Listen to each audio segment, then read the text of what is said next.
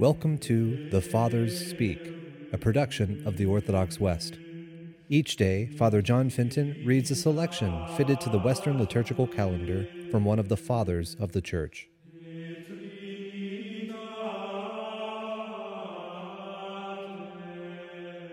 On this day we commemorate St Bede the Venerable. It is fitting then that we listen to a portion of a homily by this Holy Father. When our Lord Jesus says, "You are the salt of the earth signifies human nature, and salt, wisdom. For salt by its nature makes the earth barren. And so we read of certain cities which in the anger of their conquerors were sown with salt. And this agrees with the teaching of the Apostle that by the salt of wisdom the lust of the world is repressed in the soil of human flesh, lest the foulness of vice sprout up. But if the salt loses its savor, how shall it be salted? That is, if you, by whom the people are to be seasoned, lose the kingdom of heaven for fear of persecution or terror, and so are outside the church, you will doubtless incur the taunts of the enemy.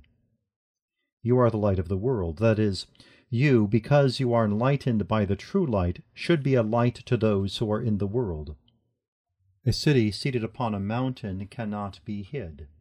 That is, apostolic teaching founded upon Christ, or the church built upon Christ from many nations, knit together in unity of faith, and glued together with the cement of love, is a place of safety to those who enter it, toilsome to those who go up to it.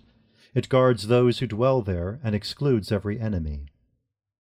Neither do men light a candle and put it under a measure, but upon a candlestick. So he who puts the candle under a measure hides and covers the light of doctrine for worldly profit. But he who puts it on a candlestick, who fulfills the ministry of God, so that the teaching of truth may be accounted together than the servitude of the body.